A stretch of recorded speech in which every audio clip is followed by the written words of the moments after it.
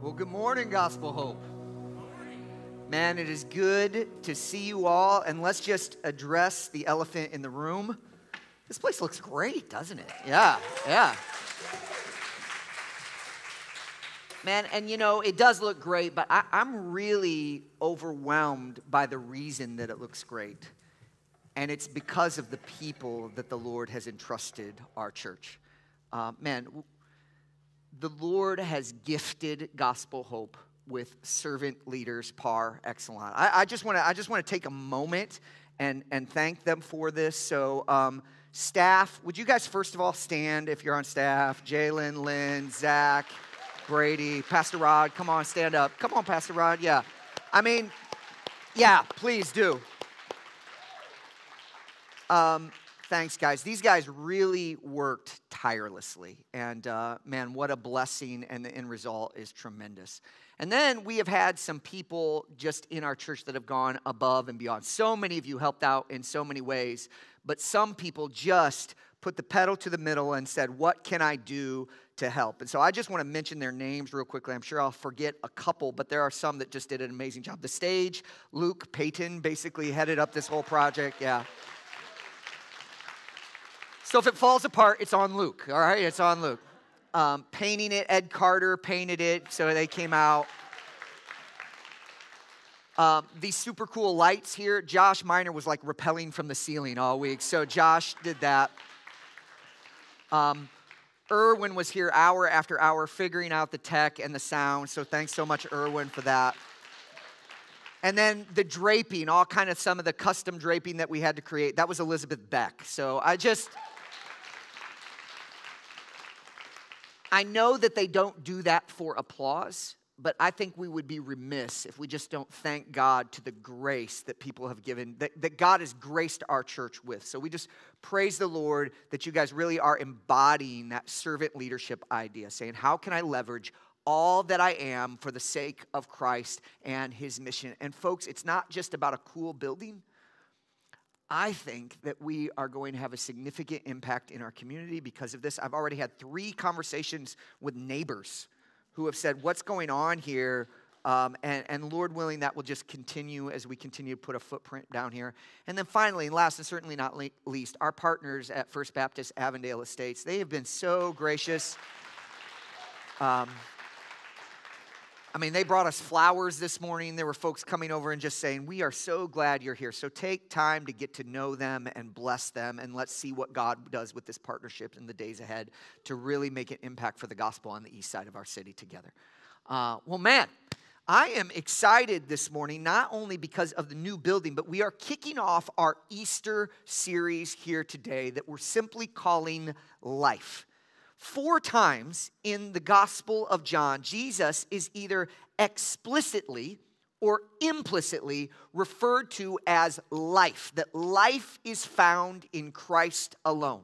And so over the next several weeks, Pastor Rod and I will be unpacking these passages as we culminate kind of with the celebration of the greatest act of life of all time, namely the Lord Jesus Christ's resurrection over the grave. So I hope you'll follow along with me. We're going to be in John's gospel this entire time, so I hope this will be an encouragement to you over the weeks ahead. So before we dive in this morning, can we pause one more time and just thank the Lord for his help and ask the Lord for his help and extend grace to us. Lord Jesus, we do just thank you so much that you are life. And I pray that our hearts would be freshly impacted this morning as we open your word. Would you meet with us today? Would you remind us of the power of the life that is found in Christ alone? Would you open our darkened eyes? Would you change our hardened hearts? Would you help us to see glory and glory and glory from one degree of another in the face of Jesus Christ himself? Lord, let us see. We pray all this in the name of Christ. Amen.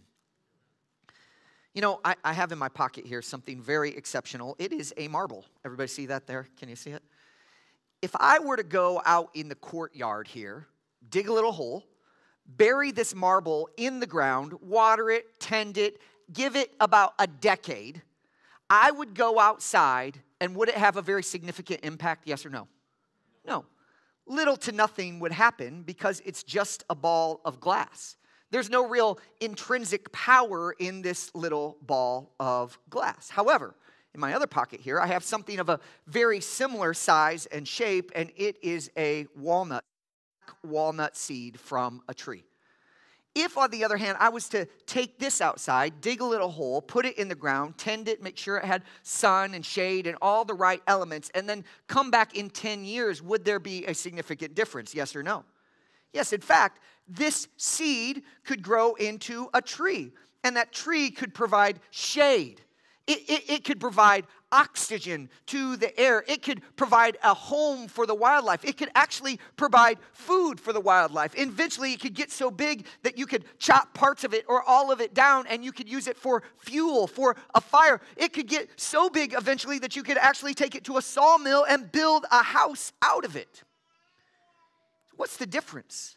Well, the difference between a marble and a walnut is contained in this is the power of life. Life is in this little nut. And I bring this up this morning because I think that's exactly how the Apostle John is thinking about Jesus. Not as a nut, but he sees Jesus as having in him the power of life. Look at John chapter 1, verse number 4. In him was, what does it say, church? Life. And the life was the light of men. So according to John, life is found in Jesus. So the question I ask when I read something like this is simply this, like, what does that mean? What does it mean to have life in Jesus? Well, perhaps a story from the Old Testament will help. One of the most familiar Bible stories that children will often learn in Sunday school is the story of Noah and the ark, right? But that's not really a story about animals and cutesy-ootsy things you can paint on nursery walls. The story of Jonah and the ark, that's a different story. Different Bible also. The story of Noah and the ark is about God rescuing his people. But do you know what? The rescue of Noah and his family was actually meant to point forward to an even greater rescue that God would provide for all mankind who put their trust in his son.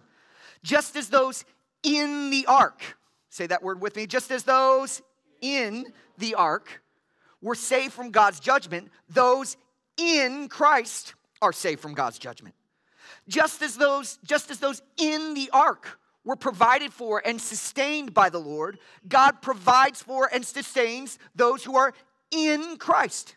Just as those in the ark were given a whole new life after the flood, those who are in Christ are given a whole new life after this world.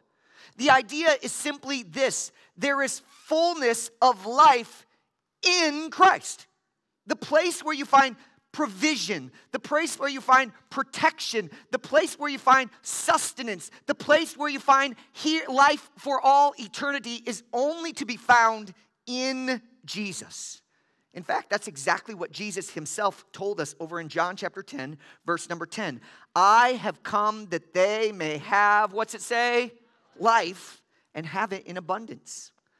So Jesus came to bring his people the fullest dimensions of life. He purchased for them a heavenly home. He rescued them from divine judgment. He provides for them in the present. He gives them joy in him, and he will sustain them for all eternity. To put it simply, life in Christ is a big deal. It's a big deal to have the type of life that is found in Jesus.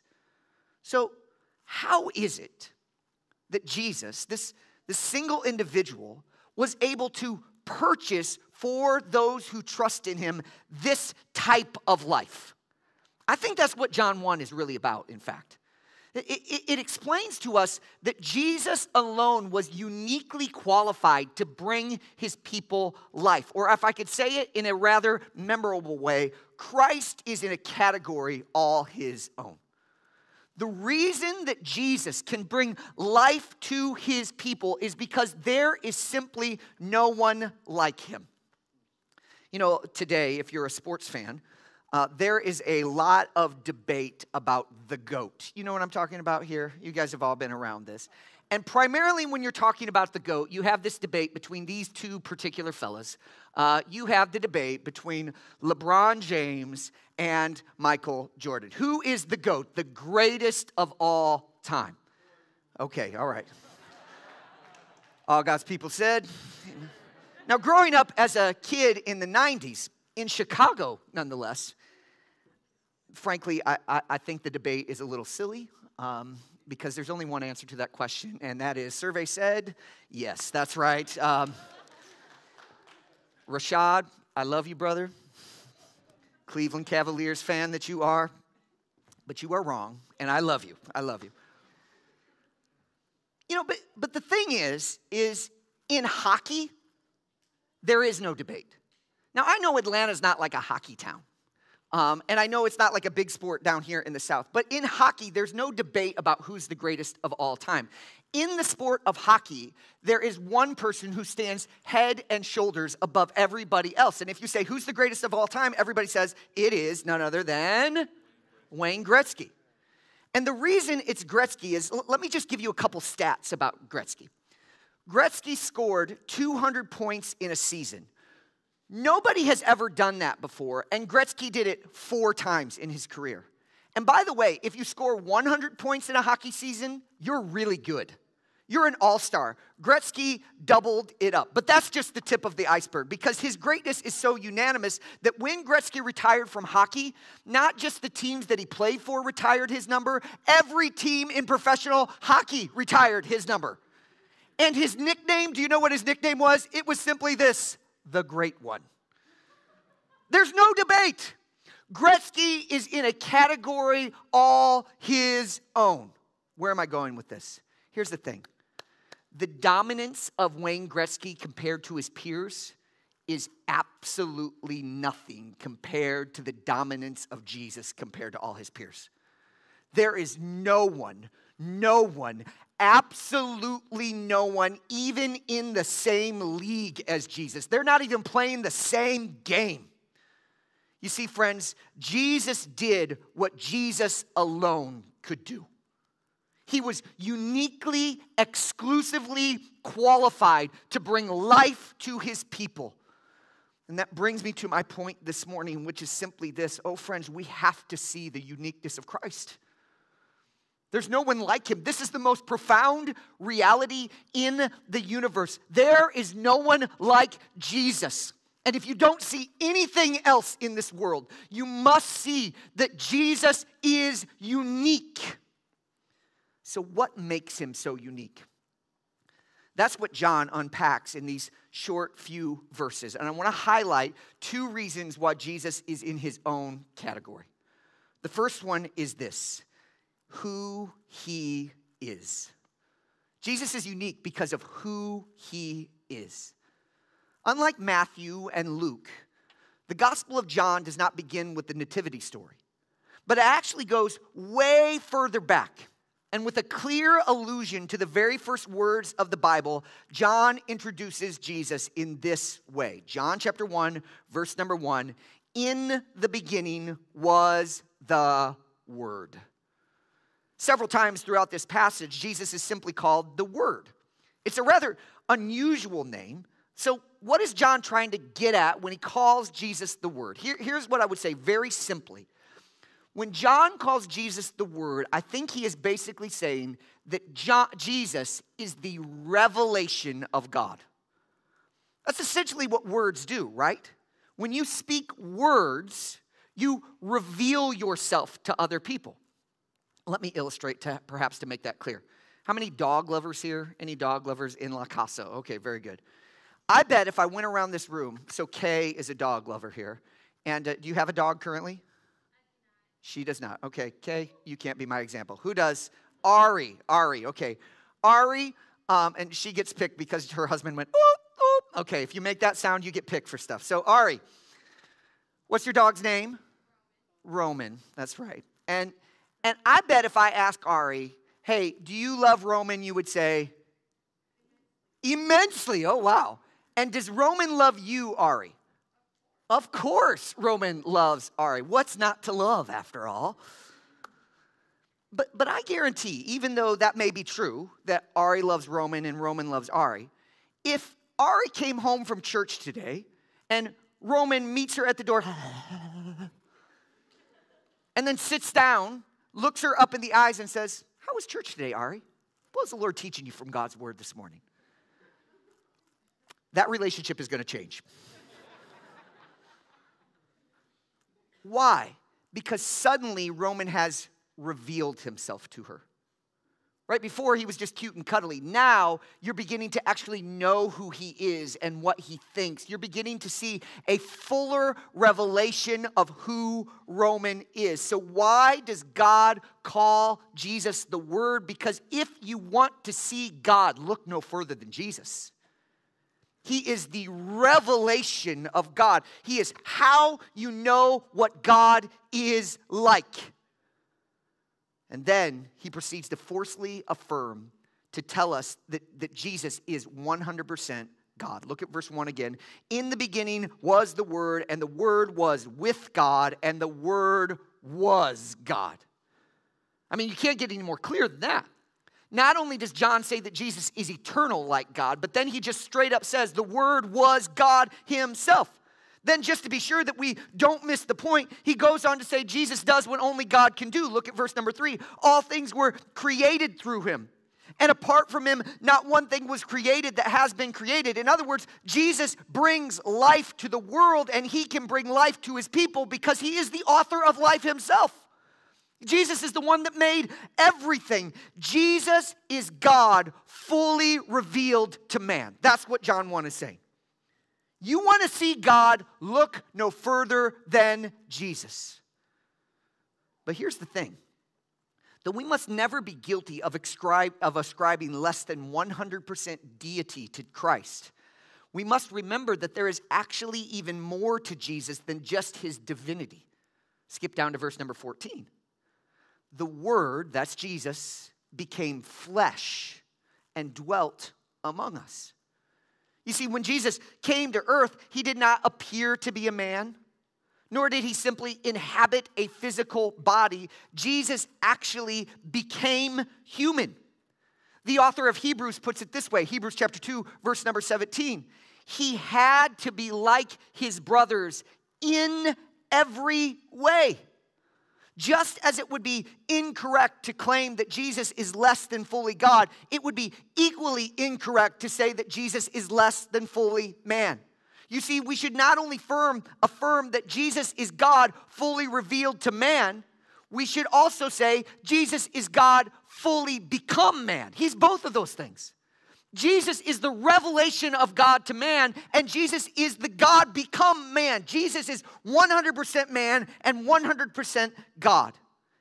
And repeatedly, the authors of Scripture remind us that this is not just some sort of theological abstraction or something unimportant for people with dusty books and shelves to debate in a back room.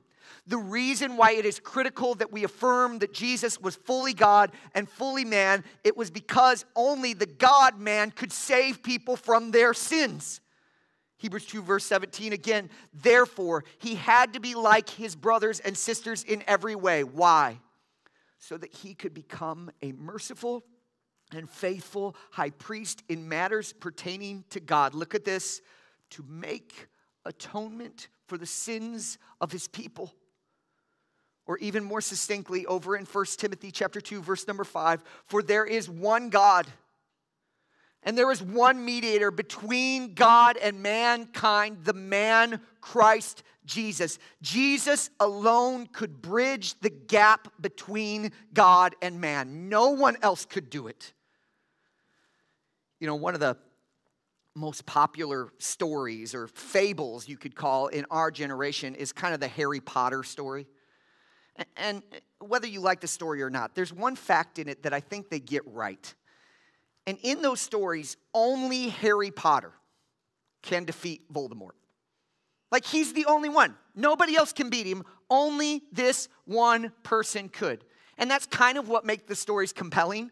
Like Harry is the only one, and he's kind of this bumbling fool, and then in the end, he beats the big bad guy because only he can do it. Well, here's the thing. J.K. Rowling, she's a good author, but she's a ripoff of the Bible. Because she's just taking the Bible storyline and saying, hey, there's only one rescuer.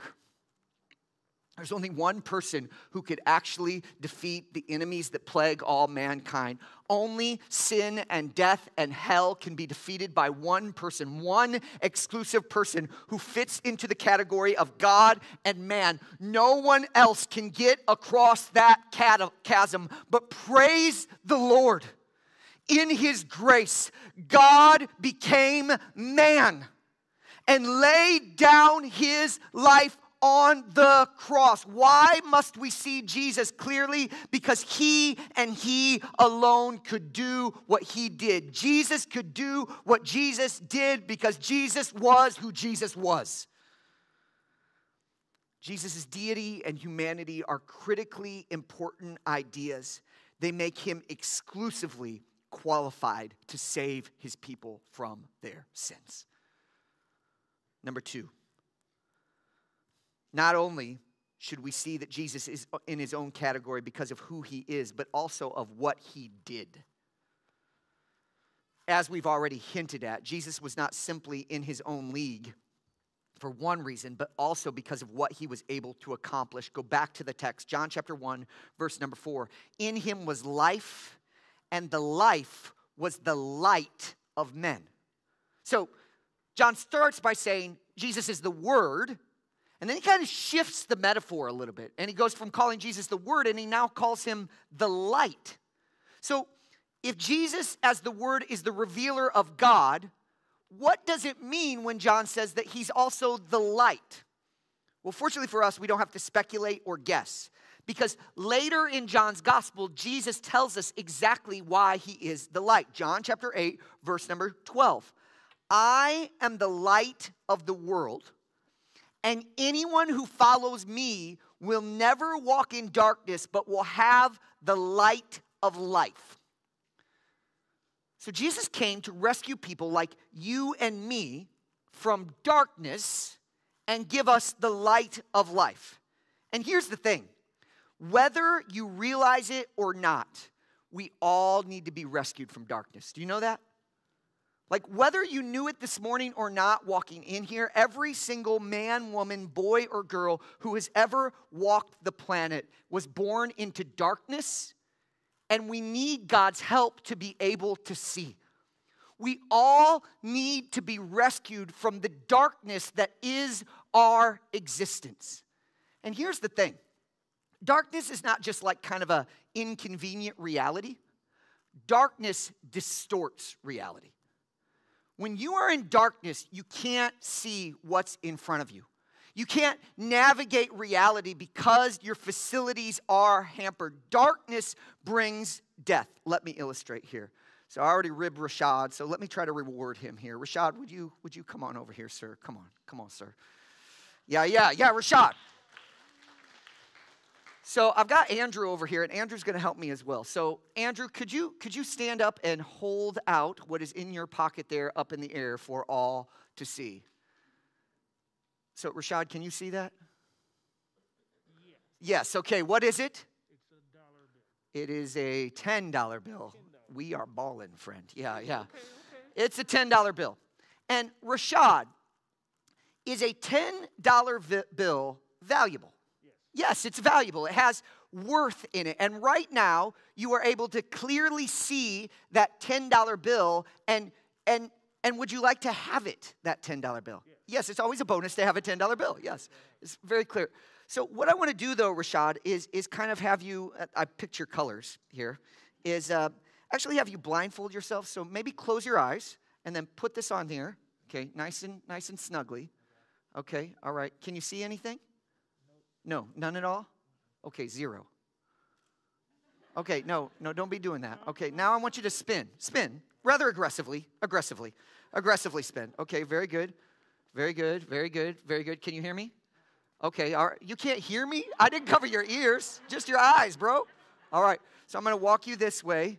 Now I'm going to walk you this way, and maybe this way. Oh, sorry about that. Okay, all right, walk you this way. All right, now, very simply, Rashad, is the $10 bill still valuable? Yes. Okay, and audience, does Andrew still have the $10 bill? Yes. Okay. All right, now Rashad, go get it. Okay, I mean, yeah. No, I mean, for real, it's right there. It's valuable. You know it's there. I mean, all you have to do is get it. Okay, right. Now, do you see my point here? What does darkness do? It prevents him from seeing reality. Is the $10 bill still there? Yes. Is it still attainable? Like if he went and got it, would just Andrew hand it to? Well, maybe. I don't know. Andrew, would you hand it to him? Maybe not. I said, Andrew, could you hold this up? He said, is this payment for being in the illustration? Your fee is paid. All right, Rashad, you can take that off. Yeah.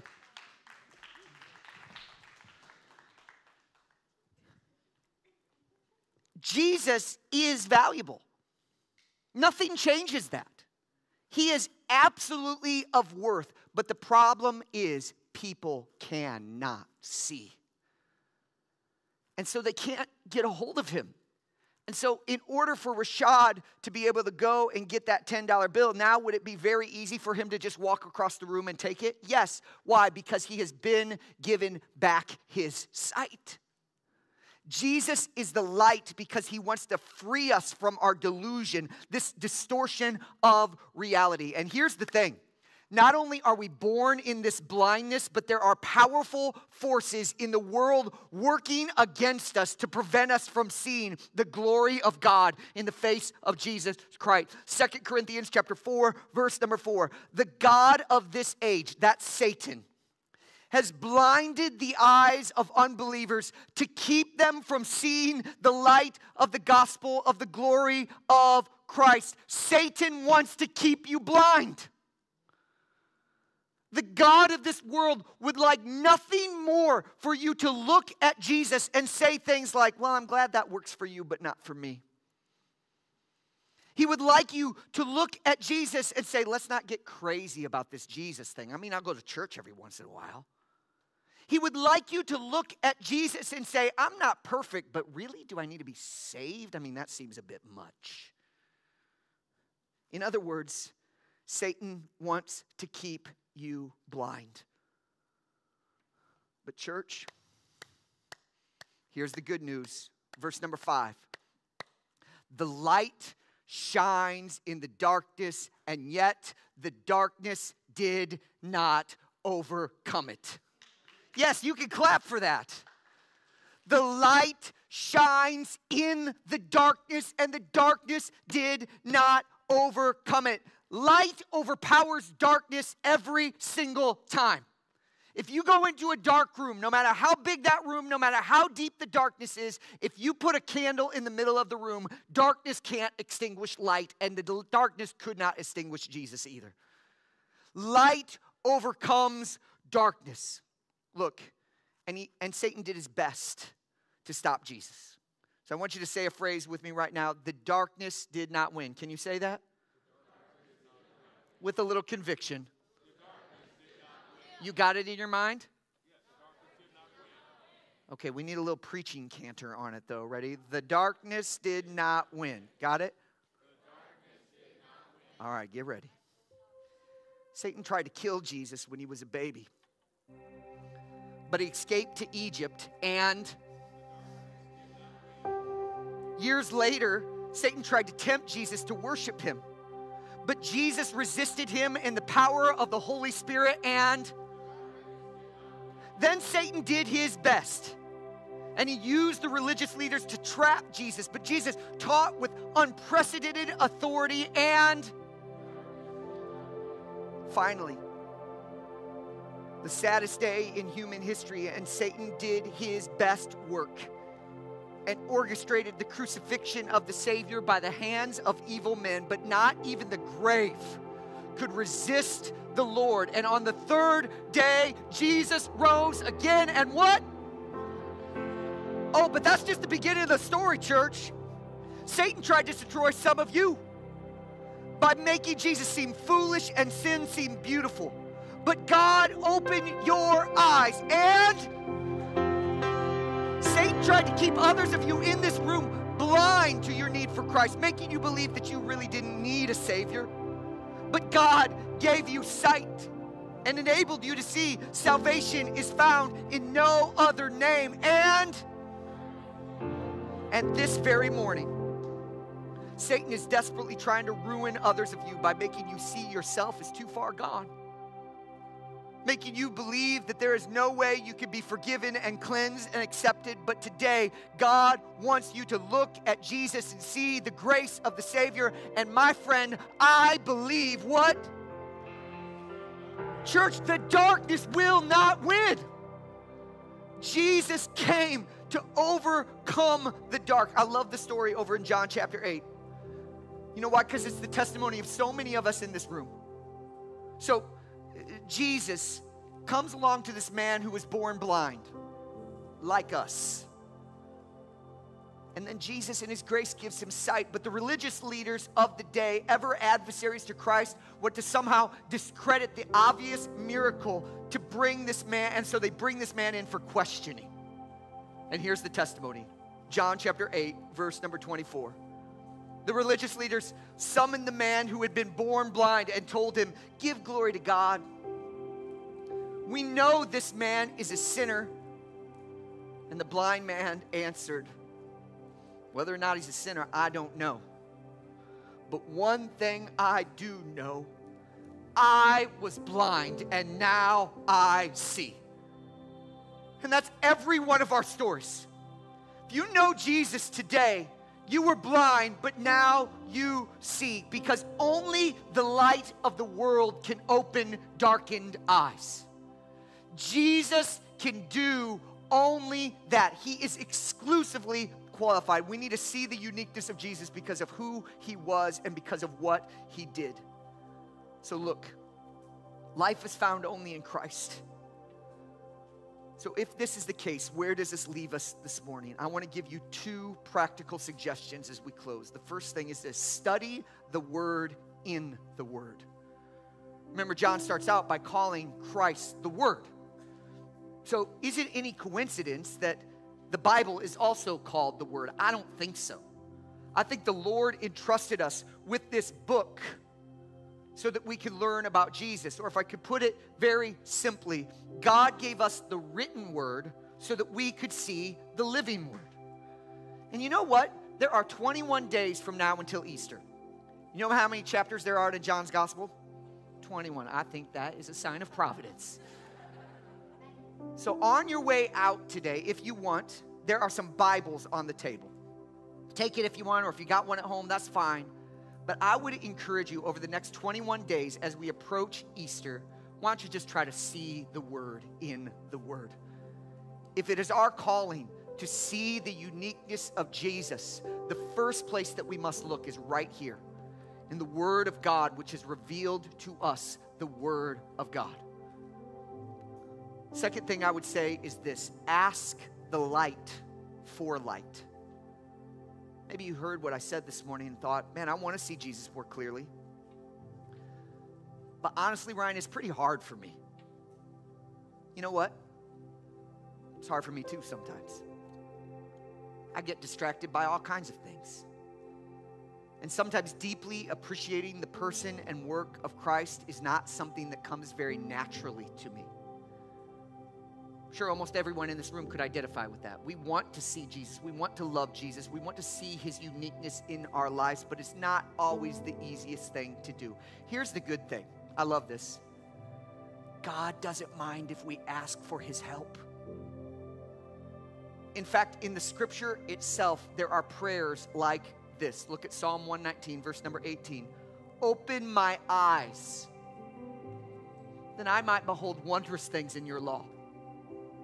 Or Ephesians chapter 1, verse number 18. I pray that the eyes of your heart may be enlightened so that you may know what is the hope of the calling, what is the wealth of the glorious inheritance in the saints, and what is the immeasurable greatness of his power toward us who believe.